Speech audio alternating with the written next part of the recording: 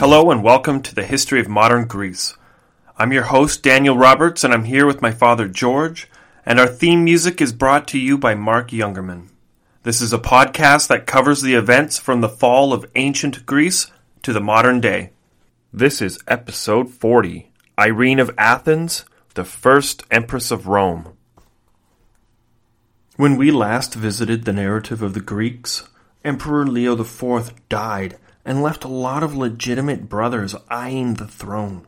He also left behind a very ambitious wife, who was the mother to the legitimate heir of the Roman Empire, even though her son was just a child. And this is where we're introduced to one of history's most influential women from the Byzantine era. This is where we meet the very first sole-ruling Empress of the Roman Empire, Empress Irene. Now, Irene of Athens has one of the most fascinating stories, not just in Greek history or Roman history, but human history. The fight this woman went through to get power and to keep it while the entire system was rigged against her is amazing. It wasn't just the fact that she was the first female emperor, but the fact that she almost reunited the Eastern and Western Roman empires. It just makes her story so interesting and pivotal in Greek history. Irene was born around the year 752 in the city of Athens. She was of noble birth and destined for a political marriage. It's very reasonable to assume that she was very beautiful because the emperor chose her specifically to be his wife. It's also very important to note that Irene was an iconophile, which meant she was a person who worshipped religious images and icons, and she wanted to end iconoclasm within the empire forever. Basically putting an end to the mobs of people running around smashing every piece of art and sculpture they could get their hands on. And as a fan of history and art in general, I despise iconoclasts or people who go around smashing art and statues. In 768, Leo IV married Irene of Athens. She moved to the capital, Constantinople, and away from the city of Athens.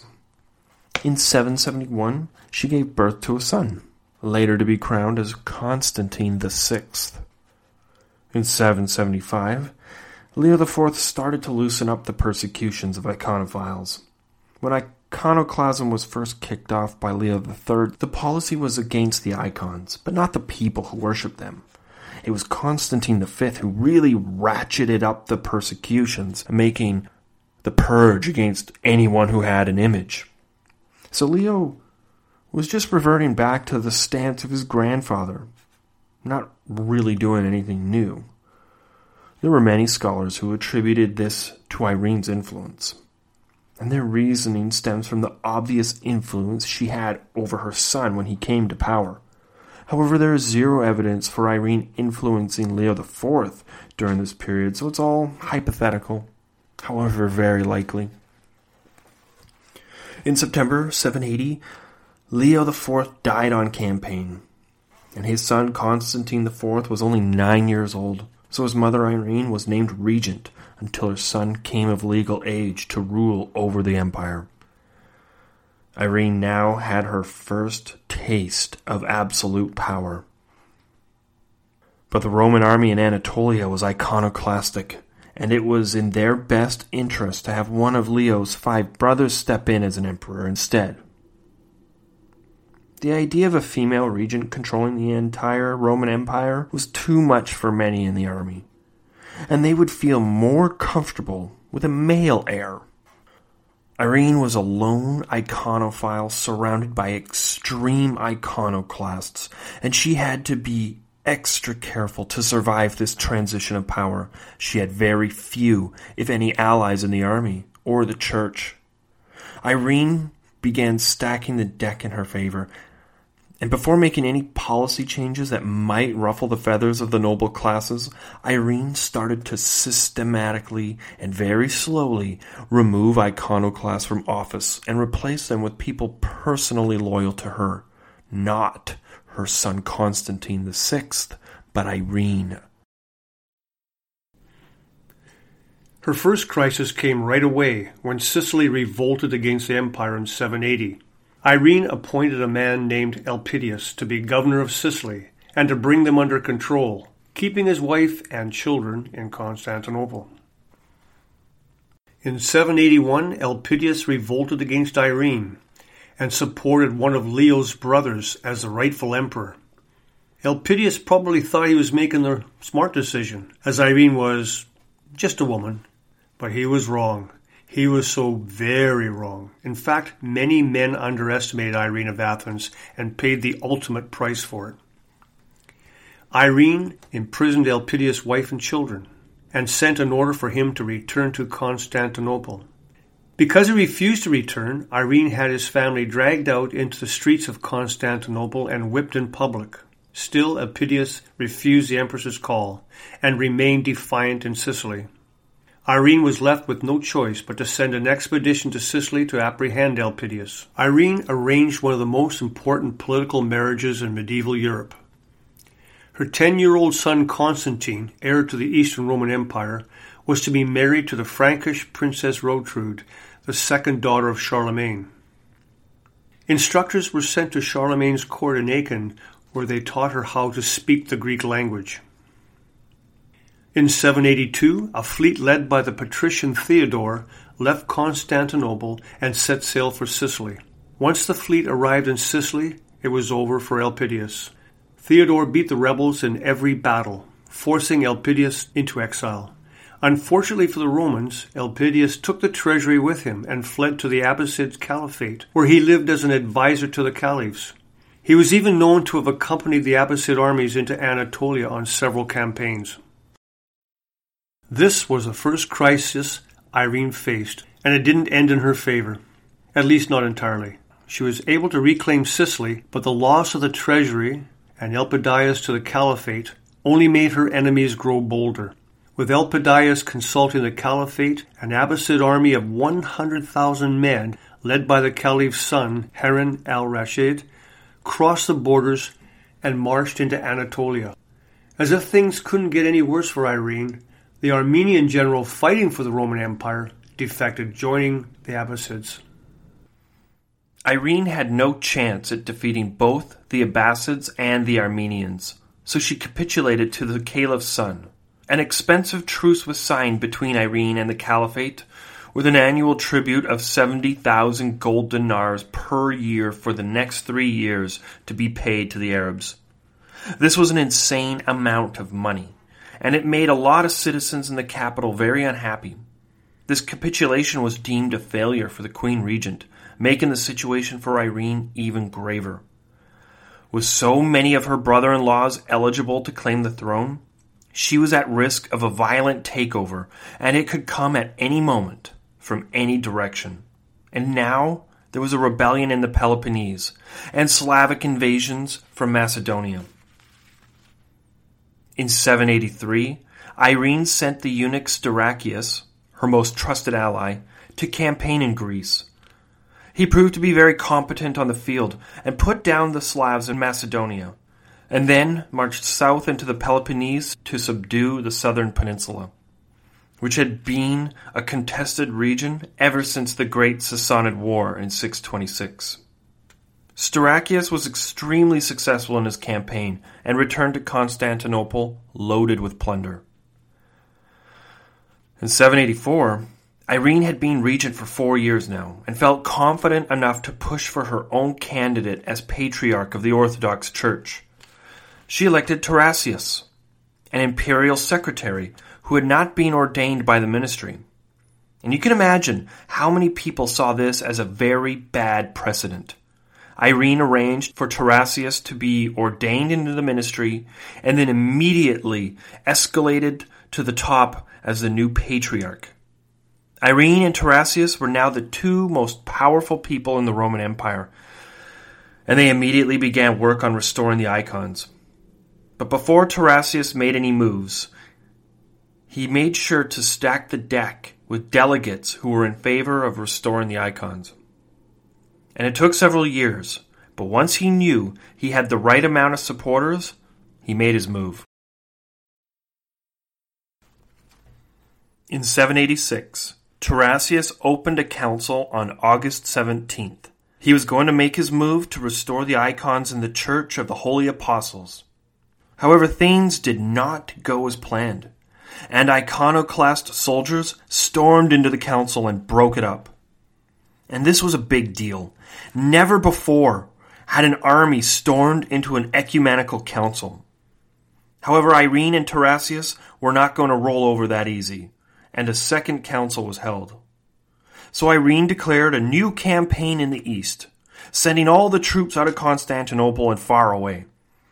As soon as the troops were in the field, she had the troops responsible for storming the council disbanded, and more loyal troops from Bithynia put in their place. In 787, at the second attempt of the Seventh Ecumenical Council, Irene had the location moved to Nicaea, at the Church of the Holy Wisdom. Now this was a council not to debate, like the original Council of Nicaea, but was more to codify policy from Irene and Tarasius. The entire point of the council was to deal with the iconoclasts, and it was decided that all iconoclast bishops would be allowed to stay and maintain the posts so long as they denounced iconoclasm. Now this angered the iconophiles, who wanted the iconoclasts to be completely excommunicated from the church. And while it may have upset the Eastern iconoclasts, it strengthened the relationship between the Patriarch and the Pope. For some reason, and we don't know why, Irene ended the marriage between Charlemagne's daughter and Constantine VI. Either she was threatened by Charlemagne's growing empire, or she was afraid of her own nobles rising up in revolt, or maybe a bit of both. Either way, the dream of reuniting the Roman Empire was dead again. There was one person who was particularly upset at the cancellation of the marriage, and that was Constantine himself. Constantine wanted to marry Rotrud, and actually fancied her. His mother was interfering with his future. To make the situation even more tense, Irene held a bride show for her son later that year, and didn't even let him choose his own bride. At this point, Irene went from overbearing to just straight dictating, and Constantine VI was almost of age to take control as emperor. In 788, Charlemagne invaded southern Italy, and this territory was still owned by the Roman Empire. When Irene cancelled the marriage between Constantine and Rotrud, Charlemagne took it as a declaration of war, leading to the invasion of Byzantine holdings, starting in southern Italy. Irene basically angered the single most dangerous and powerful man in Europe, and at this time she had no idea he was going to be crowned emperor. And maybe he never would have been if the marriage wasn't cancelled by Irene. This was a major loss for Byzantine influence in Italy, and further divided the Latin Church from the Greek Church.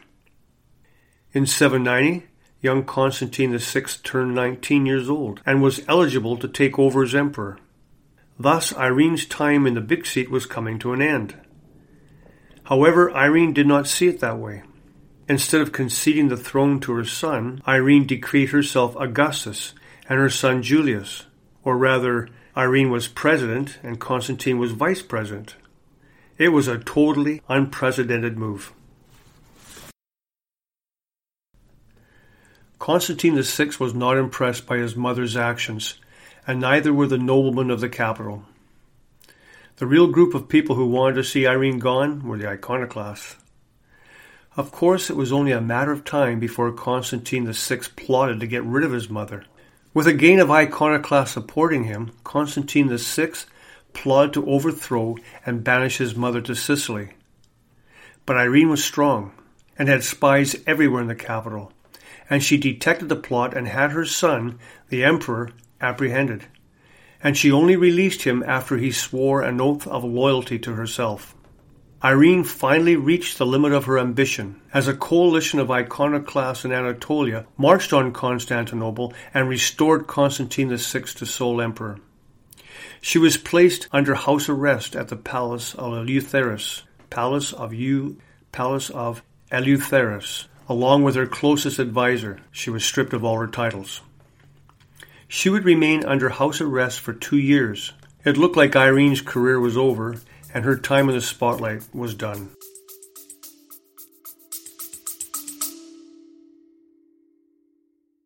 My name is Koji. And I'm Michelle. And this is the Japanese America Podcast. So this is where we look at all things Japanese American. We will bring alive the history, culture, and people that make up this diverse community. In this month's episode, we'll examine Koji's unique family history. To help bring this story alive, we brought on actor and comedian Derek Mew. He was reported to be extremely pro-Japanese and anti-American in sentiment. Her husband was taken into custody by the military authorities under a warrant authorized by the Secretary of War. Who was this enemy of the United States? He was my grandfather on my dad's side. To hear more stories about Japanese America, you can listen to this podcast anywhere you normally download your podcast.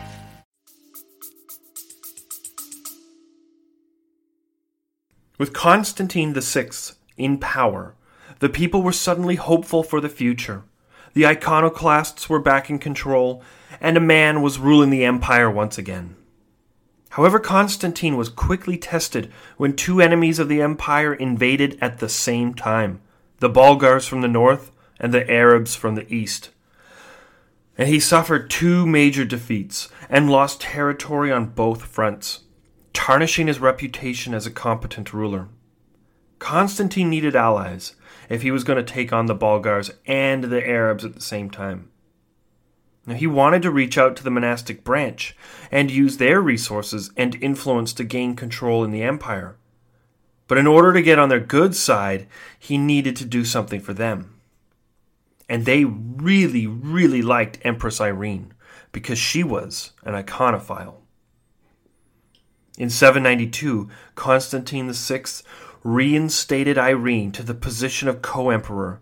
And this move made the monastics a strong ally, but it also cost him the support of the iconoclasts in the Anatolian army. This time, however, Irene was the second in command, and Constantine VI was in control. At least, that's how it started. Over the next 5 years, Constantine VI continued to make bad decisions that undermined his popularity within the capital. He finally made the move against his uncles in an attempt to remove any possible contenders to the throne. However, this move really backfired on him because it was well known that 4 of his uncles were extremely loyal to him, and they had nothing to do with the one uncle that revolted against him and his mother. But despite this, Constantine had his uncles' tongues cut out, despite them being innocent, eliminating them as potential rivals to the throne. This was a horrific move that alienated him with many nobles and military commanders. This was how Constantine respected his closest family. Imagine what he would do to a common politician. This could either be viewed as a twisted young emperor who was evil, or this could have been the influence of Irene on her son, in which case Constantine was a very weak man, and it was Irene who was evil. Constantine VI decided to divorce his wife. It was probably because he never even wanted to be married to her in the first place, and it was Irene who picked her for him. But because the church frowned on divorces, this made him even more unpopular. And Constantine was starting to lose support from every single angle, and it became obvious to everyone he was a sinking ship. And although this could have been Irene's doing from the very beginning, setting her son up for failure, the people started to look at her as a better option. In 797, Constantine VI marched his armies out to face Caliph Harun al-Rashid on the Eastern Front. While this was the emperor's time to show how brave and competent of a leader he was, Constantine instead retired back to Constantinople and made himself look terribly weak and cowardly. In June that year, Irene had enough. She sent her men out to apprehend Constantine while he was riding through the capital, but he managed to escape and fled to the east. While he struggled to gather allies to return to the capital, he was captured by Irene's men and returned to the palace. Irene had him imprisoned for several days before giving the order to have him brought to the tower and both of his eyes burnt out with hot metal pokers. This was a terrible punishment, but one all too common in this time period. However, the horrific fact that a mother could do this to her own son is something that can't be topped. Irene is the most infamous and horrible woman in history for doing this. The procedure must have been carried out extremely rough, because Constantine died of his injuries several days later. Massive infection, I guess, eh?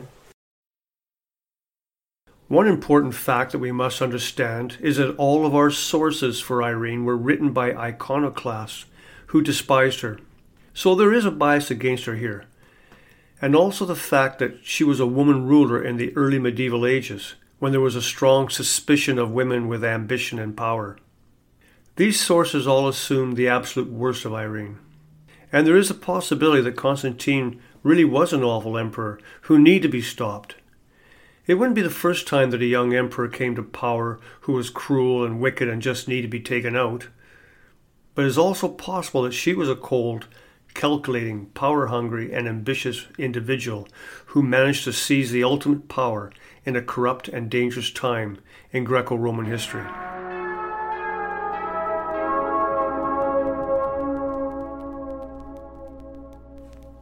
As soon as Irene lost her heir, Constantine VI, she became vulnerable. Now everyone who was helping her started plotting to get their brother or cousin in line for the throne. Her fate was sealed. Constantine VI was Irene's major obstacle to total power, yet, ironically, it was also her only legitimate claim to the throne. With no son and no royal blood from the Isaurian dynasty, she was just an Athenian woman who married into the position. Her two closest allies in her reign were the eunuchs, Stauracius and Aetius, and now they were constantly working against one another, destroying any cohesion in her regime. The blinding of Constantine VI was not a very popular move, and Irene immediately came under attack. The iconoclastic army in Anatolia nearly mutinied. They were loyal to the Isaurian dynasty and had been for over 80 years, ever since the War of 717. And now Irene had just snuffed it all out with red-hot iron pokers. And to make things worse, her enemies outside of the empire could sense her weakness and her vulnerability. The Abbasids began to raid into her territory, forcing her to capitulate and increase the tribute promised by her son in 791. Now this took care of the Arabs on her eastern frontier. And her next move was to keep the nobility in Constantinople by granting the super rich all kinds of tax breaks. A very classic move when you're unpopular. Just give the rich money. She removed the tax on receipts, which was the most unpopular tax, as well as halving the custom duties. This was extremely careless, and everyone saw how desperate this move was. This money had to come from somewhere, and with all of these tribute payments to the Abbasids, the army was wondering whether or not there would be any money left over to pay them. Her reign was very unsuccessful once she was ruling alone. No one would work with her, mostly because she burned her son's eyes out, but also because she was a woman ruling the empire, and most men didn't trust her, or really any woman. They were very misogynistic back then. Probably because of the church, and things were falling apart faster than she could pick them up. In 800, Charlemagne was crowned emperor, and this was a really big deal because there hadn't been a Western Roman emperor since 476, over 300 years before. This was unprecedented and required legitimization. After all, there already was a Roman emperor in Constantinople. And this office had never fallen vacant like it did in the West. In order for Charlemagne to gain full legitimacy, he needed recognition from Constantinople. Charlemagne reached out to Irene and proposed a marriage to unite the East and the Western Roman Empire. Even though Charlemagne tried to arrange this 15 years earlier, he wasn't crowned emperor yet. And now, Irene was way more likely to say yes because she was barely holding on to the throne herself. No one trusted her or believed her to be the legitimate Roman emperor in the East because she was a woman, and many looked at that throne as vacant. So this was Charlemagne's opportunity to seize control of the Eastern Empire. Irene carefully considered this offer, and might have actually been in favor of it. However, this wasn't done over email like marriages are arranged today. Charlemagne had to send a messenger from Belgium all the way across Europe to Constantinople. It took a long time for this message to reach Irene.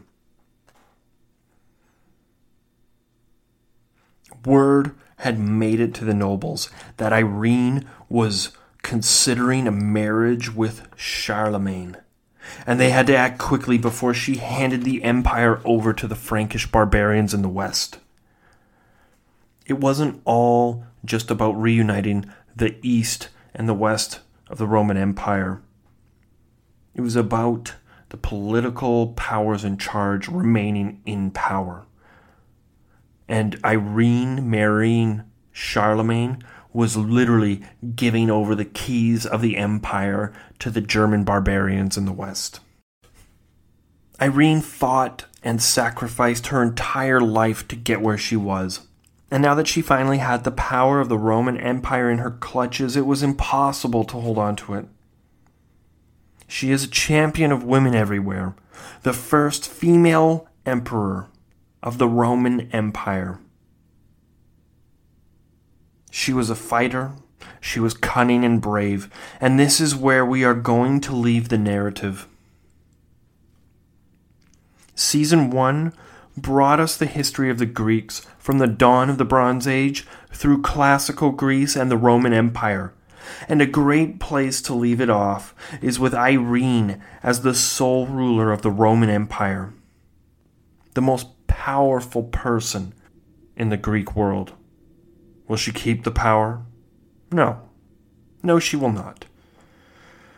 But we'll get into that in the first episode of Season 2. We thank you for staying with us, and we hope you stick around for the next season. Well, that's it for today. Join us next time on the history of modern Greece.